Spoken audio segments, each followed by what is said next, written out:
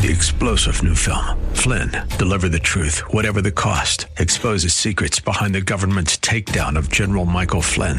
Flynn knew what the intel world had been up to. He ordered the first audit of the use of contractors. This set off alarm bells. He told the truth. He was the most dangerous person for Donald Trump to hire. They had to get rid of Flynn. Flynn, Deliver the Truth, Whatever the Cost. Available now. Watch it today. Go to salemnow.com. salemnow.com. I see my name in shining lights, yeah, a different city every night. Oh, I swear the world better prepare for when I'm a billionaire. It's time to get down to business on the weekend's #1 business program. Known as the King of Networking, your host, Shalom Klein, has worked with thousands of entrepreneurs and created countless jobs. So, to success. Let's get down to business. And indeed, we are all about small business, jobs, and entrepreneurship and business. We talk a lot about business here. You're on with Get Down to Business, and I'm your host, Shalom Klein. Remember, you can always download podcasts from Get Down to Business on my website at shalomklein.com. And while you are there, don't forget to follow me on Twitter at Shalom Klein. It's going to be a jam-packed week of content and information you will not want to miss. It's a live show. You can call into the studio, 312-642-5600, 312-642-5600. And a good reminder to check out our sponsor, our good friends at Tandem HR, your solution center. Check them out online, tandemhr.com, or give them a call, 630-928-0510. So I'm joined here in studio by Tom Day, who is really bringing some fantastic industries, technologists, and revitalizing the Midwest Rust Belt by driving the development of new technologies and new products. Tom, it's actually fascinating and remarkable what you're doing and innovating, bring a fantastic energy. Welcome to the program. Great to be here, Shalom. Thank you so much. Absolutely. So let's start with the name. Yep. It's a unique name, and I know that there's a story behind it. There is. Invent 2026. So what happens in 2026? America celebrates our 250th birthday, July 4th, 2026. And we got this started last year, 2016, and we mapped out a 10-year strategy for, as you say, reviving the Midwest economy based on applied research, entrepreneurship, new product development from new inventions that we see coming out of applied research labs here in the Midwest. So at a high level, you know, we all want to be the next Silicon Valley here in Chicago and in the Midwest. Okay, great. But how are we going to do that? And we gathered folks from the University of Chicago, Northwestern, Oregon National Laboratory, University of Illinois, who is one of our initial sponsors, and we asked their leaders of research, how can we drive an innovation economy here in Chicago and the Midwest through your research assets? And we mapped out this strategy, and that's what we're doing right now. So the Midwest, it's not typically described as a hub for technology. You think of Silicon Valley.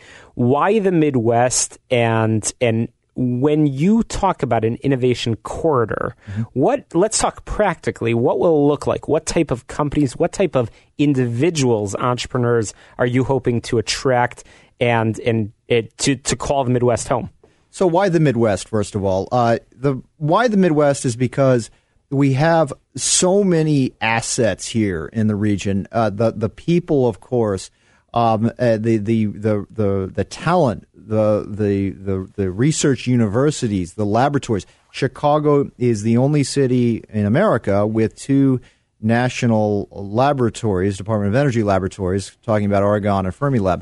There are a ton of inventions that need to find their way into the market through new ventures. We don't see corporations doing R&D internally the way they used to maybe 10, 20, 30 years ago with Bell Labs and Xerox Labs and others. So it really does fall upon startups to drive new product development. And if Oregon or Northwestern or UChicago or any of these research hubs need to find a way to prototype and test and bring their inventions into the market, it has to come through a startup, and we're trying to engineer these collaborations.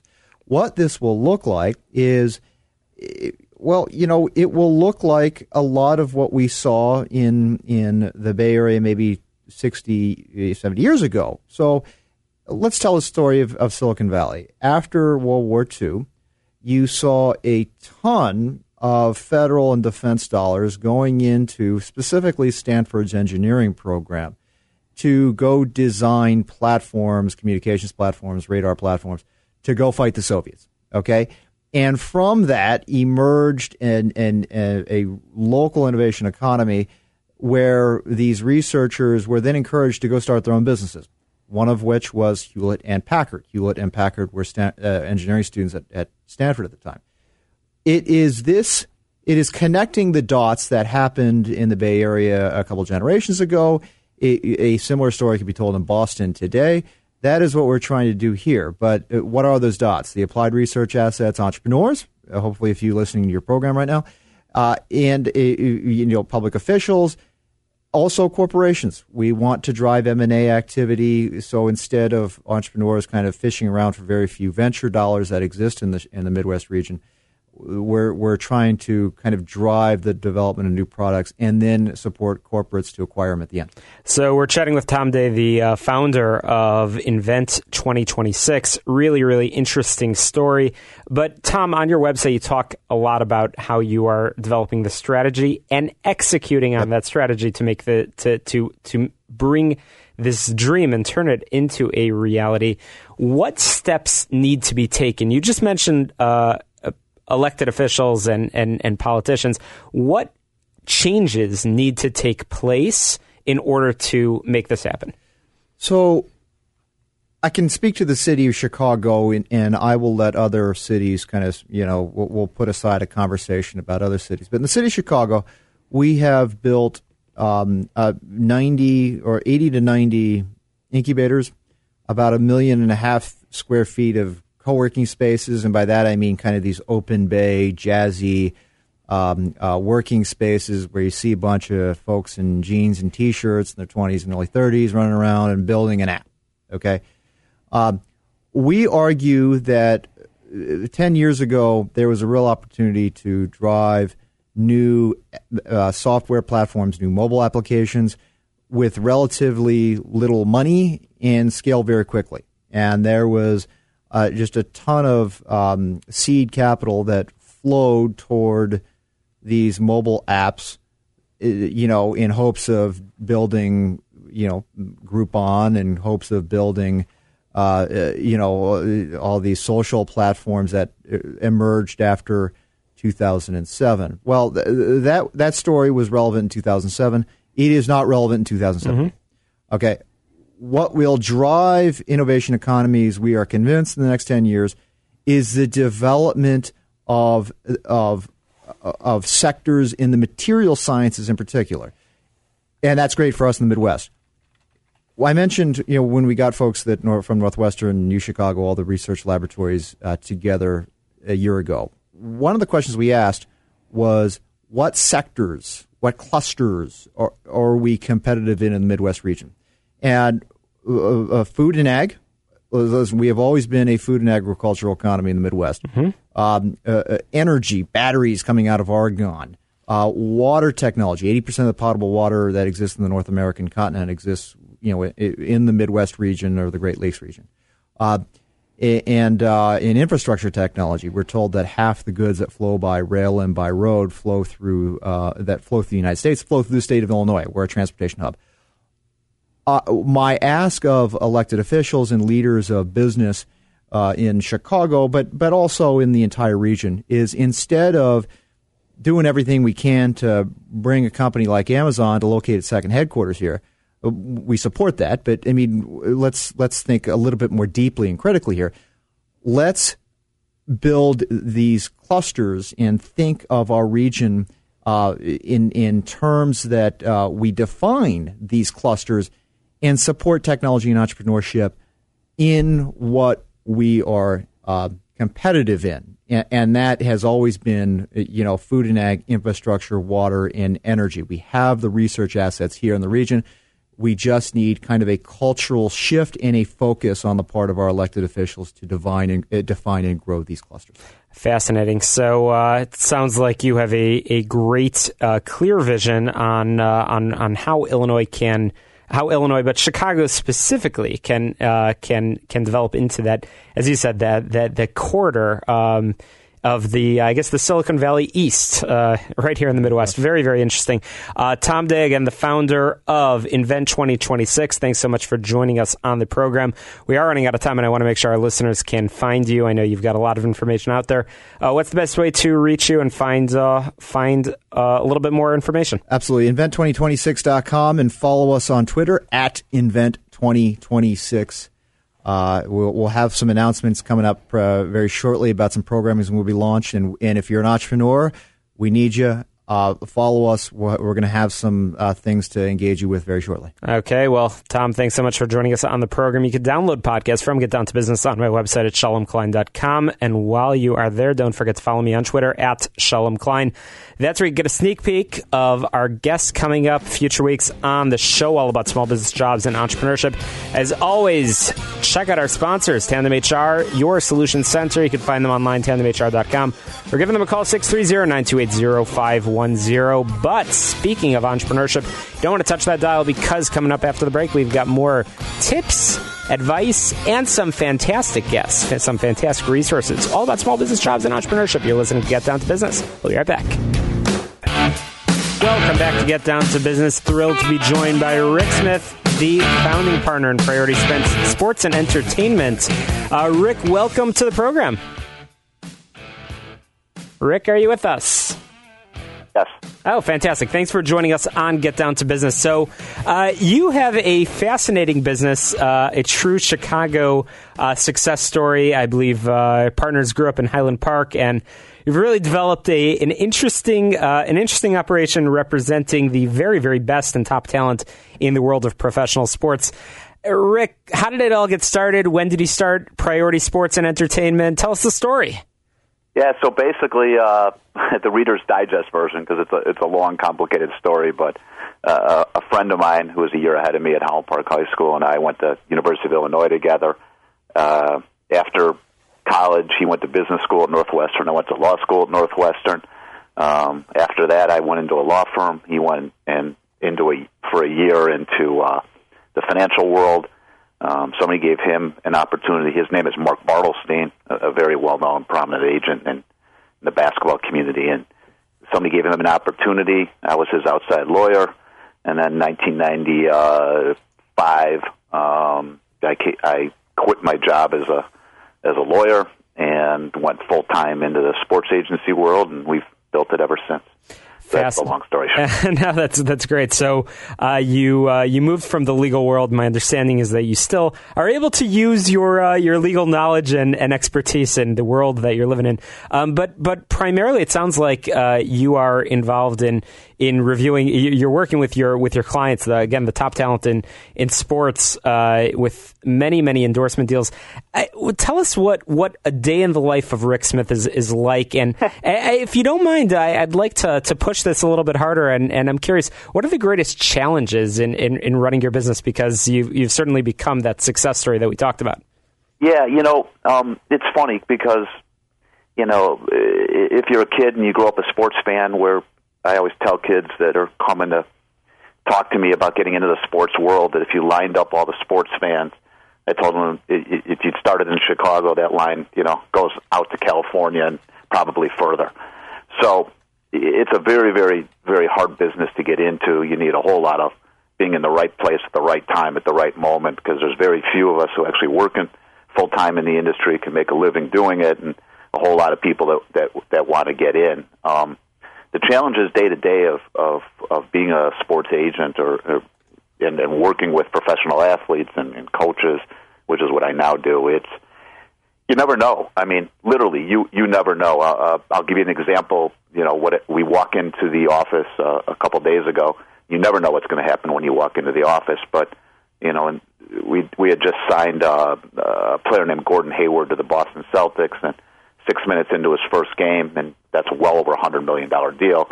6 minutes into his first game, he blows out his ankle in a gruesome fashion.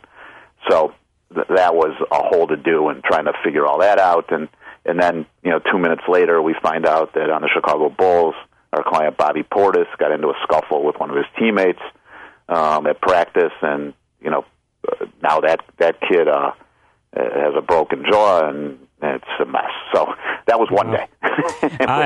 Fascinating. It's like you have no idea. So it's just. You're in the business of sports, and most people think of sports as something that they do on a Sunday morning to relax. But you're hustling all week long to make sure that people get to enjoy that experience. Some numbers that you have listed on your website are the billions, I believe, with a B, of dollars in contracts that you've negotiated just in the past few years alone. What's the secret to the success? Why Premier Sports as opposed to, I know you have some competitors out there. We won't name any names, but why are you guys better? Well, it's Priority Sports first of all, but that's okay. Oh, sorry, not Premier. But anyway, it's I think the way we've approached this thing from the beginning is kind of separates us from our competitors. First of all, we've remained as an independent company for the 25 plus years we've been in business. Many agencies have been gobbled up by very large entertainment conglomerates like CAA, Creative Athlete, artists, WME. These are huge Hollywood agencies. But we decided that if we were going to basically go into the living room and sell ourselves as guys who are going to do it different, who's going to actually put your career in front of our interests, that we're about the bottom line, that we needed to remain independent. So, we're the guys that make the decision. We don't answer to anybody. There's nobody above us looking at our bottom line. We can constantly make decisions which is in the best interest of our clients as opposed to the best interest of us because unless they get paid, we don't get paid. It's all a commission-based business. So helping many of these folks build their career, but then also working with them on the marketing side, the endorsement deals, and the public relations as well. Yeah, no, there's no question. That's part of our the majority of our money comes in obviously from the contract revenue. We also have a staff of 7 people that are looking for always day in and day out looking for off the court and off the field opportunities for our clients and. As far as appearances, television commercials, print ads, shoe company deals. So we have a whole staff of people doing that also. Interesting. So I do a fair amount of visiting colleges and universities, talking to young professionals in a number of different industries, and I'm frequently asked for career guidance. And one of the questions that I'm asked quite regularly are folks, young adults that are looking to get into I guess your line of work, into the world of sports management, and sometimes on the media side, sometimes on the agency side, all different angles. What advice do you have for them?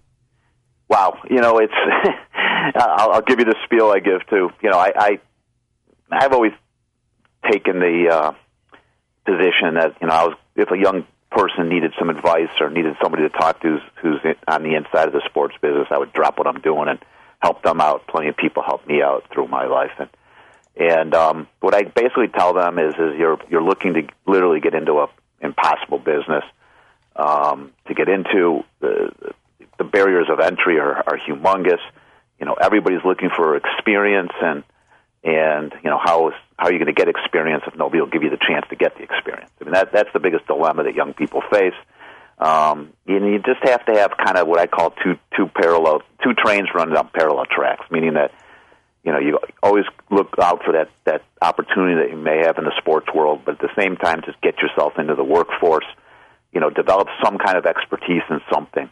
Once you develop that expertise, then it's probably a little easier for you to go to that sports organization, whether it's a team, whether it's a union, whether it's an agency, to bring that expertise to them, because there's very few of us. There's probably 15 of us in the country that represent 90% of the players in each league. One of my friends is the owner of the Chicago Bulls. Other than basketball operations people, there's 75 people in that entire organization. So, you're talking about a huge barrier to entry and a lot of people wanting in. So you just have to hustle and network and build relationships, get some expertise in something, and then try to translate that into a sports career. It's interesting what you said holds true. I think in so many different industries, everybody wants somebody that has the experience, but how do you get the experience? Nobody knows. You're right. It is all about networking. And I guess final question, because we are running out of time, is for entrepreneurs. You are running a business. It happens to be you're in the business of sports, as we mentioned. But what advice do you have for a young entrepreneur that's out there just starting their business, really regardless of what industry that they're in? Are there any lessons in business that you've discovered in your years in running Priority Sports that you would pass along to entrepreneurs these days? Yeah, no question. I mean, I think that, quickly, I just gave a talk over at the Kellogg School of Management at Northwestern about this. People use the word networking. I like to think of it as relationship building. Take the word networking out of your vernacular and put in the words relationship building. You have to build relationships. Networking is a in and out, quick thing. Nobody remembers it. Building a relationship will get you to that next relationship, that gets you that next relationship, that gets you that referral, that gets you moving forward. Build relationships. Don't just have to be an in and out, nobody remembers you kind of thing. Take the word networking out. Talk about relationships. Think the word relationship. It'll get you a whole long way. That's great advice, Rick Smith of Priority Sports and Entertainment. Very much appreciate your time, and I know that you have a website, prioritysports.biz, where folks can learn a lot more about the work of your fantastic team and some of the interesting talents that you're very fortunate to represent. But we appreciate your time here on the show. No problem. Thank you, Shalom. Really appreciate it. Absolutely. I'll be sure to follow the progress. Coming up after the break, we've got more tips, advice, and entrepreneurship coming up for you. You can always go to my website, shalomklein.com, so you can download podcasts from Get Down to Business, as well as get a sneak peek of who will be on in the coming weeks. We always have interesting guests, several hundred over the past few years, so check it out. Many great clips, many great podcasts. Be sure to share it with a friend, but we'll be right back after this quick break. Chicago, don't touch the dial. Get Down to Business. We'll be right back. Welcome back to the show, all about small business, jobs, and entrepreneurship. You're listening to Get Down to Business, and I'm your host, Shalom Klein, and I'm thrilled to be joined by my guest, my good friend, Eden Surovic, the Executive Director of the West Ridge Chamber of Commerce. I'm privileged to work with Eden on many levels in promoting the over 1,000 businesses in the West Ridge, West Rogers Park area. Well, Eden, welcome to the program. Thank you for having me, Shalom. Great to be here. Absolutely. So to get us started, why don't you, for our listeners that might not be familiar, and I do hope that they'll come and visit and familiarize themselves soon, why don't you share some of the highlights of what makes West Ridge in Chicago such an awesome neighborhood for business and for residents? Well, the West Ridge community, as you well know, Shalom, is an extremely diverse community, and I know a lot of neighborhoods on the north side like to say that and tout that their zip code may be the most diverse in the United States, but truly in West Ridge, we can say this. In our community, we have almost 50% of our people that live in the community are born outside of the United States, out of the U.S., which I think is a fascinating statistics. And with that, we have many diverse businesses, great food, restaurants, retail establishments, specialty goods stores, and really it's a place that you can not only shop and get just about anything you want, but it's also a great place to open a business because rents are still relatively reasonable if you compare it to some other communities on the north side, like Andersonville and Edgewaters. Rents have been climbing, and as well as Rogers Park. So West Ridge, I would invite anybody who's thinking about opening up a store or a retail establishment or a services provider to certainly look to West Ridge, and especially look to the West Ridge Chamber of Commerce, because we can help you along the way with getting permits and licensing and getting you on your feet. No question about it. A fantastic neighborhood. And Eden, you and I have spent a lot of time where I'd say we are both foodies. We both enjoy a delicious restaurant. You touched on this a moment ago, but there's many different cuisines. I think it's fair to say that West Ridge is known for the areas, I guess you could call it, east of California. There's actually a book about that, for the Indian and the Pakistani neighborhoods, and perhaps west of California for the kosher and the Jewish market. But the neighborhood is so much more. There's a lot of restaurants and a lot of food options for folks that might be planning their dining choices for next weekend. Tell us a little bit about some of those spectacular destinations. Well, one place that we visited when we had our restaurant crawl, in two of which we had in 2017 already, that we had in April is Simi's, which is a Nigerian restaurant on the 6300 block of Western. And Simi's was actually recently, I just found out today, was recently featured on Check Please. And so we're certainly going to be promoting that via our bulletin and newsletter and put it out on our social media to give them their due attention, because it's a wonderful family-run restaurant, authentic Nigerian food, highly recommended, especially if you like spicy food. We also have Barbecue Supply Company, which was recently rebranded, renamed, which many people may know it as Rub's Barbecue, also on Western Avenue. If you like smoked food, it's a great place to go, and I highly recommend it. And for those of you who know Garcia's in Lincoln Square, which is a very popular Mexican restaurant, the owners of Garcia's have opened El Garcia on the far north side of the West Rogers Park community on Western Avenue, close to Howard Street. So any one of those places I would highly recommend. Great food. Fantastic. And let's talk about some of the other small businesses as well. Tell us a little bit about the areas that the businesses are located in for our listeners that might not be so familiar with the area. Sure. So we have two really major retail corridors. You mentioned Devon Avenue, which is very, very diverse, stretching in the West Ridge community from Ridge to Kedzie. Many restaurants, as we've already talked about, but also specialty grocers from many different lands, from the Latin countries, Asian, European grocers as well. We have, for the South Indian community, there are many sari shops. I think we have something like a dozen sari stores just along Devon. And then Western Avenue is our other major commercial corridor that we have in West Ridge, and there you can see it all from at the south end. Northside Toyota is going to be moving. They're building a building there on Glen Lake and Western. So there's everything from car dealerships to the restaurants that we mentioned to service centers, as well as car washes, and then your sort of run-of-the-mill fast food chains that we all... Aiden, I've got to squeeze in a very quick break over here. We're going to continue talking about small business and specifically the West Ridge neighborhood.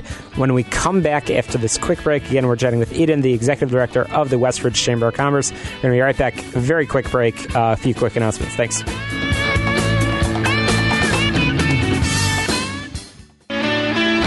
Welcome back. We're chatting with the Executive Director of the West Ridge Chamber of Commerce, a man that knows quite a bit about what struggles and opportunities the small business community has through your work with the many thousands of businesses that call West Ridge home. Aiden, welcome back to the program. So we've been chatting a lot about the neighborhood in West Ridge, West Rogers Park, some of the businesses. But I want to sort of focus a little bit more globally now in our few minutes remaining to talk about small business in general. The big news this weekend is that Chicago has submitted its application to become the home of Amazon's second headquarters. What does that mean for small businesses? And what are you hearing from small businesses in general, especially the retail businesses that call the West Ridge Chamber part of their family?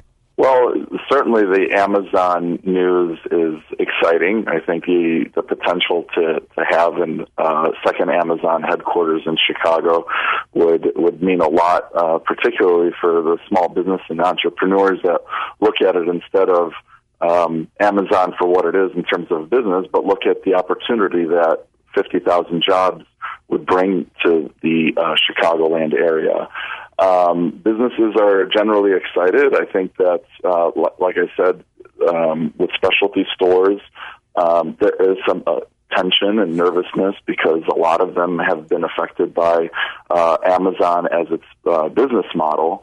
But many of them are becoming or adapting to those changes, and not only are they having their retail establishments, but now they're also doubling as fulfillment centers and getting online and selling through Amazon and eBay and other means and directly through their own website. So for the entrepreneurs, they're always going to find an opportunity, and with jobs and certainly what it could mean for real estate, I think that it could be nothing but positive. Interesting. So I like that positive spin you're putting on it, and I know you certainly know what the business community is talking about. But as far as the, I guess, challenges of running a retail operation in 2017, moving on to 2018, is it harder than it's been before? Are you hearing about let's call it entrepreneurs, people that are thinking about starting a business and saying, you know what, I'm going to take the plunge. I'm going to lease out a storefront on Devon, on Western, in one of these areas and take a little bit of a risk, or are you hearing a little bit more hesitation than you have in the past? Well, there is a hesitation, and I think that one of the challenges that we have in Westridge is that we are on the sort of fringe of the city limits, and meaning that a lot of these taxes and regulations and hidden fees that you're hearing about to keep the city budget going are actually being put on business owners. And I've had conversations with business owners that have shown some nervousness about operating in the city, particularly when you're so close to the border, and then shoppers have the option of just hopping over the border, and there's plenty of parking, and there tends to be lower prices and all of that. But what we are trying to pitch in Westridge is that you're not going to get as much of the density, you're not going to have as much of the mom and pop feel as you do in Westridge, because there are so many family-owned businesses and stores. And there really is a value to that. And I think that the small business owners that identify that value and know how to promote it are going to be the ones that are going to be more successful than ones that don't see that as an opportunity. Great advice. And I know we could spend a long time on the next question, but we only actually have about a minute or two remaining. Regarding chambers of commerce in general, what resources do chambers, certainly like the Westridge Chamber, but more globally, provide to small businesses? I know you mentioned sort of a restaurant crawl earlier. What's the advantage to joining a chamber for any small business, I guess, in this country?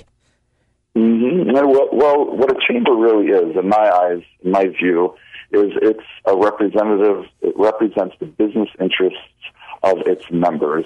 And in Westridge, we even go beyond that. Even if you're not a member, we do have a grant from the city of Chicago. We're a neighborhood business development center, and we reach out to businesses, providing them consultation, helping them get license and permits, talking to prospective investors and businesses about getting set up and how to market and how to position themselves amongst the demographics, which can be somewhat complicated in Westridge because of the diversity there. A lot of my job, Shalom, has been to do exactly that, to educate businesses themselves and talk about why should they join, why should they be a part of our organization, and not just to join and pay a yearly due, but also to get actively involved in the organization and help direct our chamber so that we can better tailor our services so that we can promote and market the businesses that are in the community. Well, small businesses need a voice, and they certainly have that voice with the Westridge Chamber and chambers in general. I echo everything that you said, and I think that shared voice and that advocacy that the chambers can provide, the cooperative marketing, advertising that can be done. So there's lots of resources for small businesses everywhere. Of course, I know you and I work really closely together in promoting Westridge in the West Rogers Park area as a fantastic destination, whether it's for food or for shopping. So as our listeners, I certainly invite you to, as you make your plans for next week, and visit the area. But Eden, in our final few seconds remaining, how can folks learn more about the businesses and the neighborhood and the Westridge Chamber of Commerce? Please visit our website, www.westridgechamber.org. Follow us on Facebook at Westridge Chamber of Commerce, and you can also follow us on Twitter, at Westridge CFC.